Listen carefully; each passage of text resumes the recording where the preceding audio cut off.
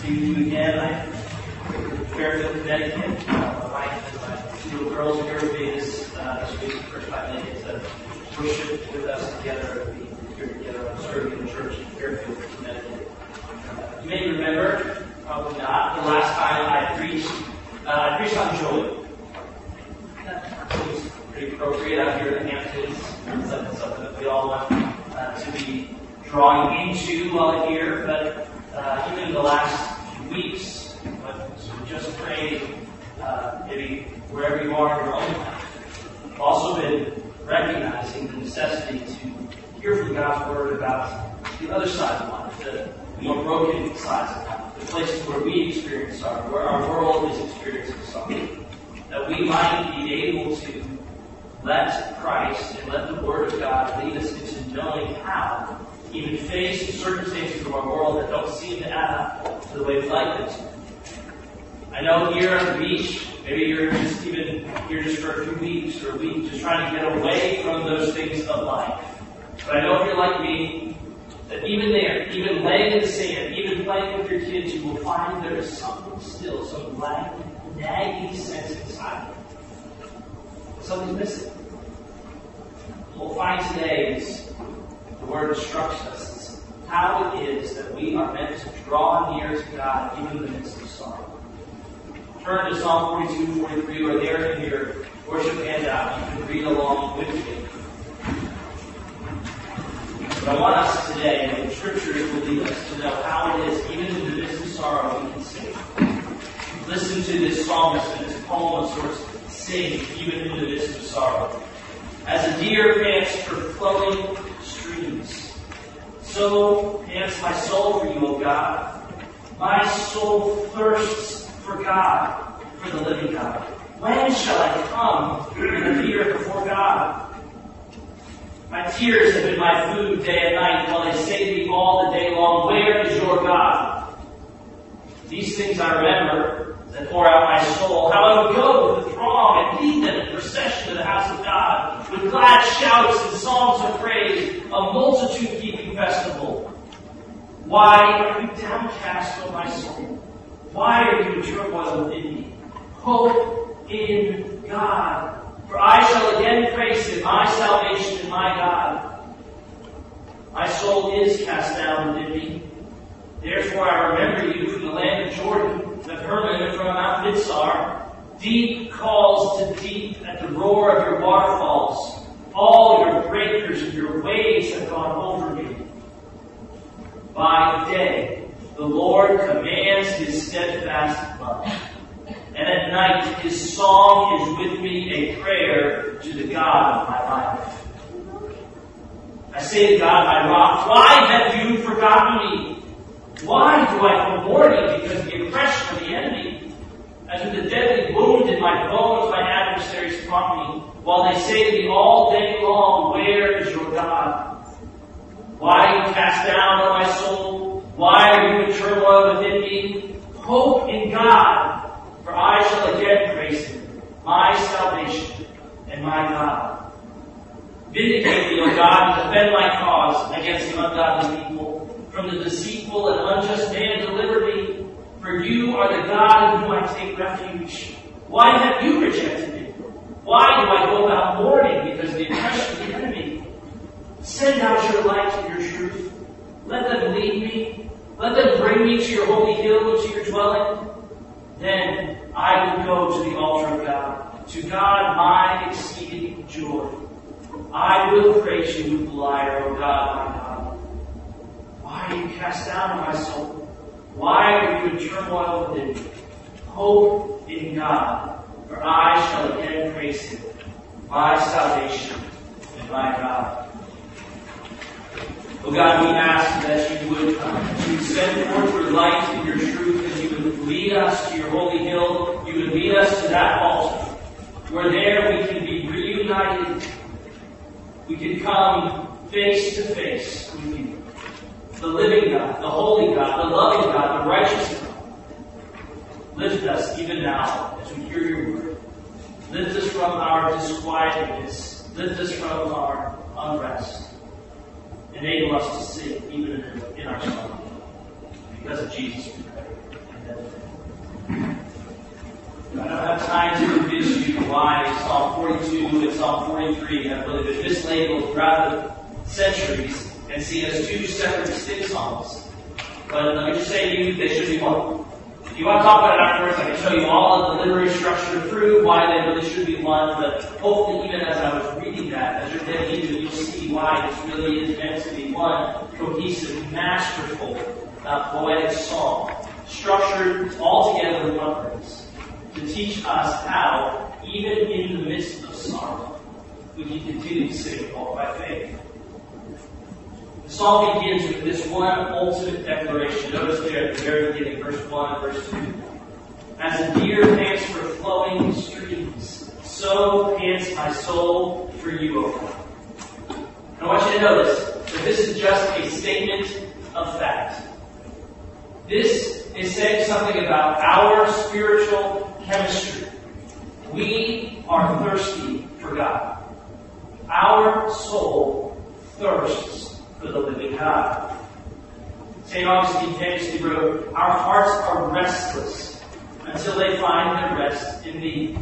Colossians 1:16, speaking of God, says this, all things were created by Him and for Him. So I ask you this morning, even here, in the Hamptons, have you recognized that your soul thirsts for God? And it will never be satisfied until it finds its full satisfaction in Him. I hope as you recognize your need, your deep need to drink from God, you begin to ask, well, how do I find my soul's satisfaction in Him? Or what even does that soul thirst look like? That especially is highlighted all throughout the psalm. I hope you heard it almost it drew out from me a sense of empathy. But notice what this psalmist experiences like as he's far from God. What it's like for him to thirst for God. He longs to get into God's presence. Over and over and over again, he's expressing this. He's expressing what it's like to be far from God. First, when he's far from God, he feels tears have been his food. The idea here is that, and maybe you experience this, I imagine many people have. In the midst of sorrow, the only thing you're hungry for is tears. It's what it's like to be far from God. When you're far from God, we often are haunted by questions. There's 12 different distinct questions through this psalm. Let me just read a few of them. When shall I come before God? Where is your God? Why are you cast down, O my soul? Why are you in turmoil? Why do I go mourning? Why have you rejected me? Again, if any of you have ever experienced sorrow, you know that deafening sound of those questions that almost run on repeat through your mind over and over and over again. 12 times this psalm brings forth these questions. When God seems far from us, notice this in verse 4, our memories only bring sorrow.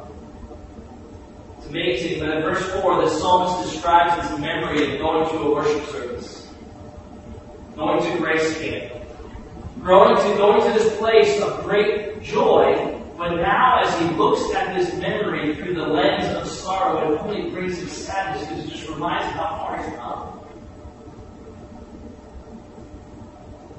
Memories that always used to be filled with happiness would look through that lens, only remind us of our sorrow.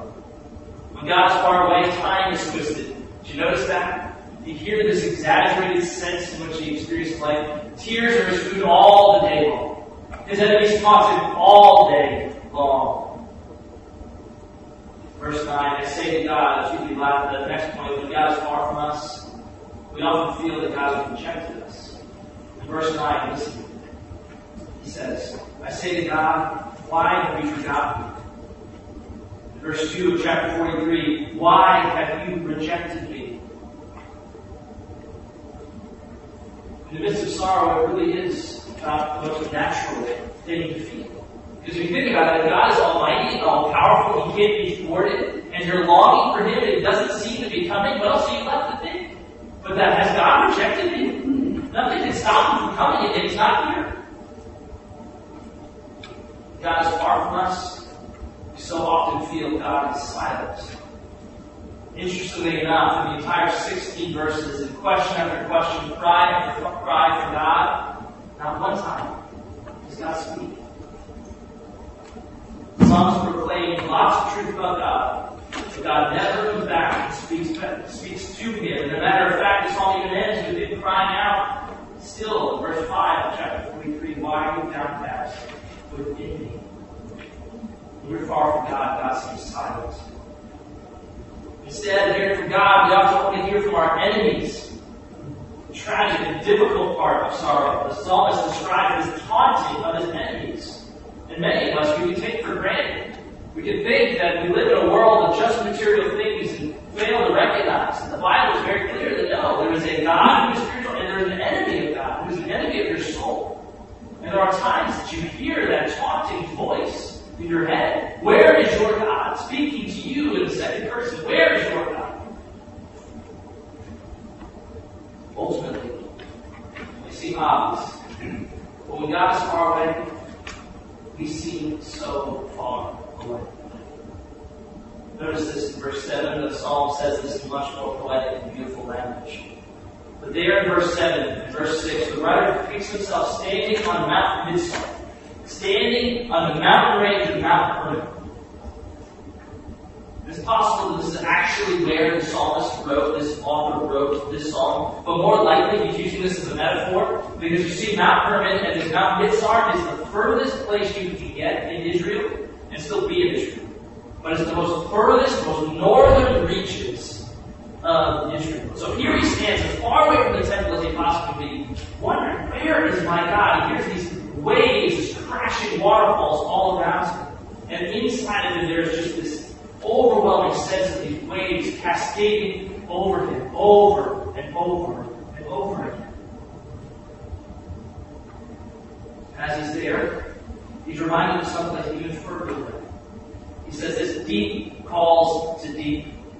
It's a direct reference, a direct idea from Genesis chapter 1, right at the very beginning of the way God describes the foundation, the formation of our world. He says there was, in Genesis 1, the earth was without form and void, and darkness was over the face of the deep. So here this psalmist stands on this mountain, lonely, and he's being reminded of this deep chaos of the world where God was so far away, just hovering over this darkness and this void. And that's what he's saying. It feels like in his soul. You can't get further away than deep. For an Israelite to see this deep place representing chaos, representing this vast nothingness, and this nothingness washes over him in waves. Here on the edge of this mountaintop, this deep place of his soul, calls towards this deep place of the world. There's just this longing, this wonder, these questions. Let me give one quick note of just amazing consolation. This is right here. Just to lift this a little bit. I want you to identify with the star that's in the passage and hopefully identify with your own star. But this note of consolation. If this is you, if it's ever been you, I want you to notice this one amazing truth. In verse 7, deep calls to deep at the roar of your waterfalls. That word roar there, actually the exact same word from verse 4. These things I remember as I pour out my soul. I will go with the throng, leading them in procession with glad shouts of praise. Same word. So the psalmist, in his consolation to us, is this. It means that the sound of our anguish, the sound of the cry of our soul is actually heard by God as towards praise. It's almost like the psalmist is there telling himself, he's standing in this mountain, that these lonely places, these lonely deep places can bring forth God praise, then maybe this roar of my soul also can as well. What about church members that was talking about this passage, and she just said something that really gave her consolation as she noticed this moment, was that Mount Hermon, as I said to you, is the furthest you can get from the temple and still be in Israel. She said it's consoling to know that you're still in Israel. The temple, you're still a part of this relationship with God. You might feel far away, but even that cry of your soul is still a cry that God hears as praise. I imagine if you've experienced sorrow, hearing this psalmist recount the agony of his sadness, I hope it's actually oddly encouraging. I hope you can hear some sense, some resonance here with your own experience, and you go, wow, somebody in the Bible has felt this. Because sorrow often makes us feel so alone, so lonely, so a sense that nobody else has faced what I face. And so you can hear in the Bible, you can recognize, no, this is actually part and parcel of the spiritual life. Now, for some of you, though, you might be sitting here thinking, I've never felt any of this. And I don't want to feel any of this. I don't like emotions. I certainly don't like sadness. So let me challenge you a bit. You see, this psalmist explains that the experience of sadness is one of the essential elements of the thirst of your soul. If you watch the news, if you go through your own life and marriage and relationships and family, you never are actually experiencing the sorrow that's there and the brokenness. Some of the things we do in our services, confession of sin, a psalm, or announcing the sadness of our sin, none of those are going to make sense. If you never experience it, you have to wonder whether you really are thirsty or not. If the spiritual chemistry of our soul is the thirst for God, and you're never experiencing that thirst, you have to ask yourself, what am I covering up? What am I quenching that thirst with if I'm not quenching it with the living God? Now, when you figure that out, what you realize is how often your soul really is panting for God's presence, then you'll be asking, now how? How do I quench this thirst? You'll recognize, gosh, what this is, this kind of nagging sense of emptiness in me is actually a thirst for God. Well, what do I do now? Our psalmist answers that question. He answers it especially towards that chapter 43, as we shift to chapter 43, and why presents these two chapters are meant to go together. And he does so by changing the questions. I actually would encourage this to you. If you're ever in spiritual sorrow, as an actual practical exercise for you to do with yourself. But notice this. As the psalm begins, literally the psalmist begins with three main questions he's asking. When is God going to move? Where is God? And why is this happening? You can just trace those through and find those three questions right there in chapter 42. As we move through this kind of process of our sorrow, we need to change the questions from a when is God to how is God already moving. From a where is God to what is it that God is going to do to bring you to himself. And from a why is God to who is God. Brothers and sisters, this is a regular spiritual discipline for me. As I find myself wondering, where is God? It's so critical to actually shift myself. No, not where, but how is God already moving? When are you coming, God? No, let me shift my question from when to actually what is God going to do when he comes? And from why are you doing this to me to who? Who are you? As you change those questions in your mind, you will find great spiritual nourishment and change and actual power with faith. That's exactly what the psalmist does. So let's start with this first question. He moves from the when to how. How is God delivering me? Notice in verse 3. Send out your light and your truth.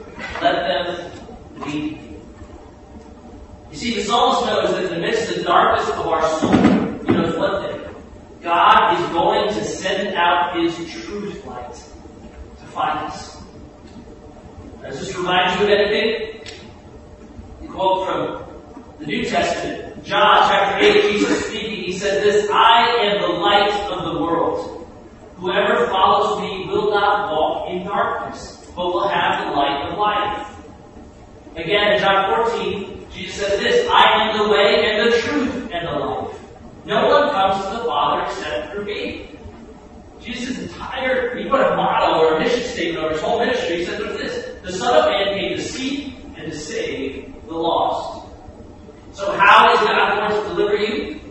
He is going to send Jesus, the light and truth, to come into your darkness and find you. Very simple, but if you are here in this room, just even now coming awake to your soul thirst for God, wondering, When's he going to come? Where is he going to come from? How is he going to come? He is going to send Jesus. That's what this passage said. This truth light is that Jesus will come into the world and he will bring himself to you. Even in the midst of your sorrow, brokenness, pain, whatever it may be. See, the psalmist had very little idea about God's incarnation, this notion of God actually coming to the world. It's some sense of it, but we, on this side of the New Testament, on this side of the life of Jesus, we actually know what this light and this truth looks like. Who he actually is. He's come to deliver us from our sin, to bring us once again into the face of God, into the presence of God, to rescue us from our sorrow. He comes day by day through the Scriptures, teaching us, guiding us with his truth light right here, shining it into every dark corner of our life. Jesus is how he's going to deliver you. Secondly, what is Jesus going to do when he comes to us? What should we expect his presence to do for us as he arrives? Notice verse 43, chapter 43, 4. Send out your light and your truth. What is that light and truth going to do as it comes into our life? It's going to bring me to your holy hill, to your dwelling. Then I will go to the altar of God. He brings us to God's holy hill. He brings us to the altar of God. Here's where we will find those streams of life and nourishment again. And this once again points us to Jesus, especially the cross. You see, for the writer of the Psalms, he had in mind this longing to get back to this temple. And that temple represented the full embodiment of God's presence here on earth. And so he's longing to get to that temple where there would be this altar of sacrifice. He would be reminded once again that he's in the presence of God, that this sacrifice has been given, and here he stands now fully in God's presence. But we know that that temple and that altar, that holy hill, all was linked actually to Jesus on the cross. To this holy hill where God was fully known and displayed in his great love and his great mercy and his amazing grace poured out for the world through the death of Jesus Christ. This might seem obvious, and we could have a church member say, hey, we all just talk about the gospel. And honestly, it may get there in our own lives at times. We can take it for granted and we fail to recognize how the gospel, this truth, this beauty of what Jesus done for us on the cross, actually is the solution for all of our needs. In our sorrow, we must be reminded of what it is. We must remind ourselves, remind each other what Jesus has done for us on the cross. My wife and I regularly will say to each other, in the midst of our pain, this is whatever trial, we'll say something along the lines of this to each other. God has already done so much for us just by sending Jesus into our world and onto our cross, that if God never did anything more to show us his love, the cross would be enough to prove his goodness. That is an anchor for us. Whatever the sorrow, whatever the pain, whatever the difficulty, the cross becomes an anchor. That's why we so emphasize the gospel day in, day out. Whatever our area of our life, we're being reminded of the cross anchors us into that love of God. And the truth is, he's done so much else, so many other things to show his love for us. The cross is the ultimate display, but then day after day after day, there's blessings and reminders and demonstrations of his great love. One of those that I think is so critical that we often can take for granted happens right here. Happens right here as we partake of this sacrament of the Lord's Supper. As we come together as a community, reminded as we come into God's presence here as a church, that's what we actually believe, this miracle of miracles. That this gospel gets displayed, what Jesus has done for us gets displayed as a church, as the Word of God is preached, as we come together as brothers and sisters, that God actually brings his presence to us.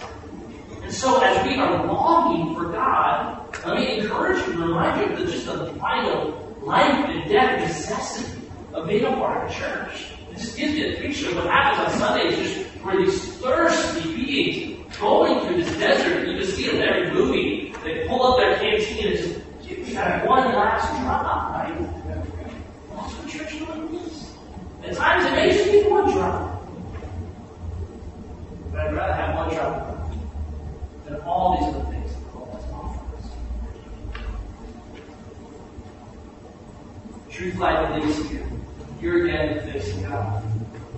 So, when has become a how, where has become a what, and now why has become a who.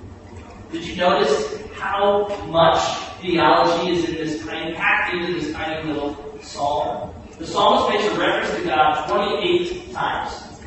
He speaks of God as his soul thirst, the object of his glad shouts and songs of praise. God is his rock, his refuge. He names him God Elohim, which means God creator. It is Kayel, the living God. He names him El Simcha, which means God like exceeding joy. I actually think he makes up that name. You don't find it anywhere else. He creates his own name for God. God like exceeding joy. And most importantly, he calls him Yahweh. This covenant, this personal, this intimate, the most intimate name of God. And all this is instruction. In the midst of our great sorrow, the greatest act of faith that we can perform is to draw near to this one, this living God who seems so far away. We do this as we remember, as we meditate, as we remind ourselves of who this God is. I can tell you that this is central. This is the key. This is everything that the psalm is building, wanting you to walk away with, because the whole passage of the psalm builds towards this point in verse 8. This central premise of chapter 42 and 43 is right there in verse 8. So if you like kind of underlining things, boxing things, you want to remind yourself for your future study, do that around verse 8. Because this is the key to the entire passage. Everything is listed. By day the Lord commands his steadfast love. At night his song is with me, a prayer to the God of my life. In the midst of sorrow, we must remind ourselves, affirm ourselves of God's never-ending, unceasing, unrelenting, unstoppable, sovereign love. You see, throughout the Bible, God is known for his chesed. You gotta say it that way, right? Chesed, strong, and I love you remember. And that is the covenant love. This is basically the Old Testament's concept of what the New Testament refers to as grace. It refers to God's mercy, his unrelenting mercy. One commentator kind of describes covenant love this way: the free-flowing love of God that knows no bounds. So here in verse 8, the psalmist is remembering, his writer is remembering, God commands his steadfast love. Over 550 times God uses this word. You see God in the Bible giving a command. But this is the only time that God gives a command to his covenant love. God actually is commanding one of his fundamental character traits. You could argue this is the most fundamental character trait of God. And he's commanding you to go and do something. I believe this once again is a reference to Jesus. God is commanding Jesus to go forth in the world and to find all those who are the objects of his love. And so in the midst of sorrow, remembering who this God is, we need to know this is a God who is sitting enthroned for all time. He's God Almighty. Not a single one of his commands can be thwarted. And from this throne, he issues a command to his covenant love. Jesus Christ, the embodiment of that mercy and grace and love. He says, go forth in the world. Go out there and rescue my beloved. And so Jesus, of course, a willing recipient of that command, goes forth and accomplishes the purposes of God. And in the midst of sorrow, we've been reminded of who this God is. This is his very nature. You see that at the movie Last of the Mohicans. It's just a moment where Daniel Day-Lewis, in all of his glorious 1980s era prime, just he's this, god of a man, actor, and he's supposed to be this American Indian, this woman who's about to be captured, and he's got to go away in order basically so that he can save her someday. And he just looks at her and she says, "Stay alive, stay alive." And then he jumps off this waterfall, and eventually he actually does come back and rescues her. And when I think it's a tiny little moment.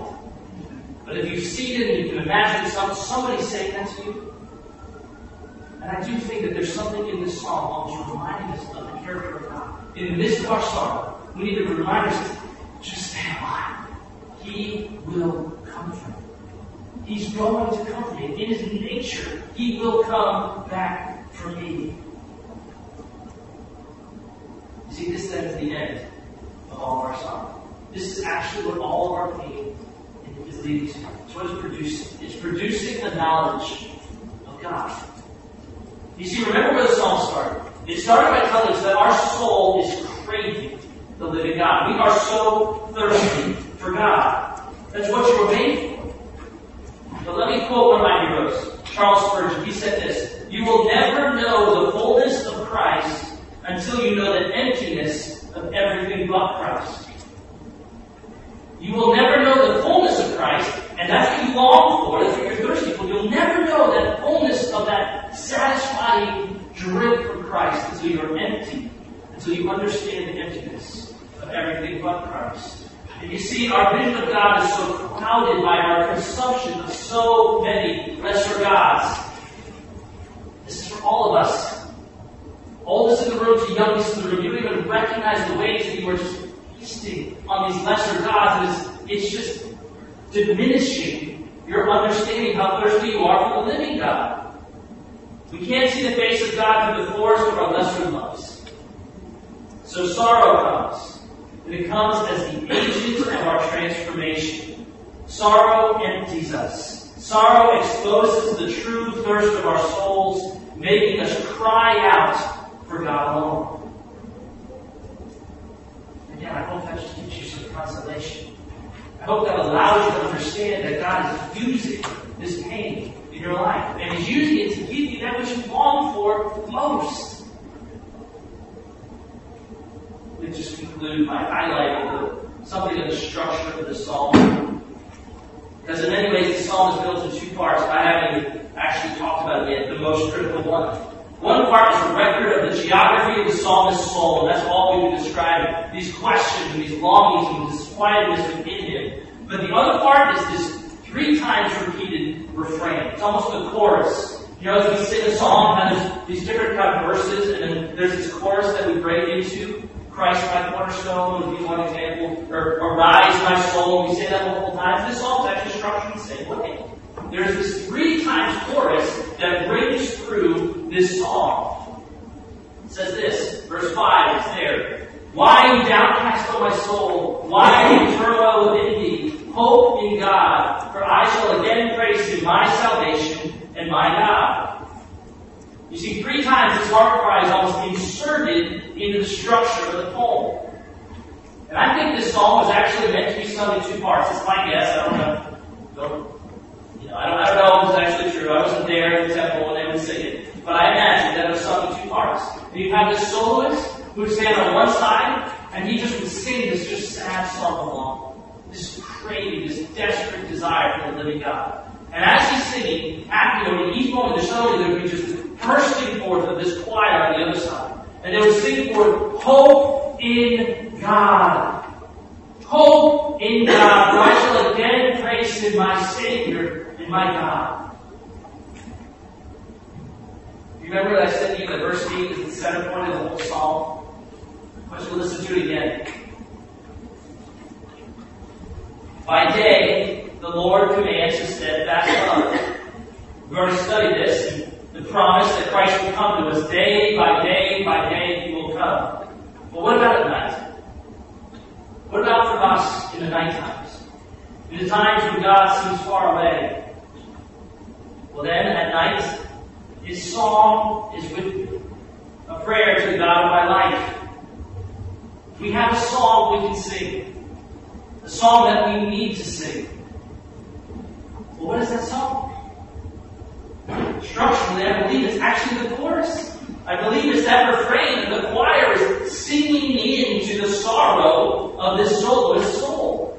Crying out, "Hope in God. Why are you downcast, O my soul? Why are you disquieted within me? Hope in God, for I shall yet praise Him, my Savior and my God." Sorrow is coming, emptying you of all those lesser loves, making you aware of how hungry, how thirsty you are for God, so that you can cry out, "My Savior and my God." What is so beautiful about that? My Savior. The actual word is my Yeshua. If you have any concept of Hebrew or the Old Testament, you've ever heard a sermon talk about this? Yeshua is the name Joshua. Joshua is the name Jesus. Do you hear that? The sorrow is leading this psalmist to the point where he can cry out, my Jesus and my God. You say it in Hebrew, but that's what it's all pointing to. That sorrow is working within you. God is using that sorrow to bring you to the place that you can keep on singing. And you actually can reach out and grab a hold of this God and proclaim with this psalmist, my Savior and my God.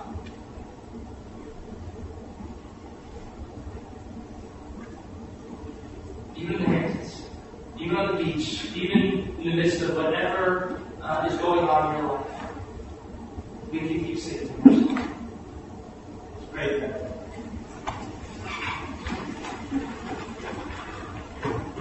Oh God, wherever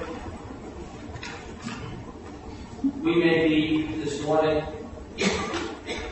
whether we're far from sorrow and have been covering it up, or whether we're right in the middle of it, just in this deep, deep longing for you, uncertain why life is happening the way it is, we just want to move into this place here in your sanctuary where we can recognize who you are. And recognize what it is that you have done for us in Jesus.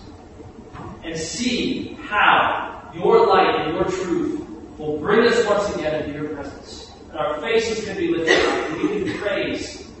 Even in our sorrow, we can sing. That's what we want.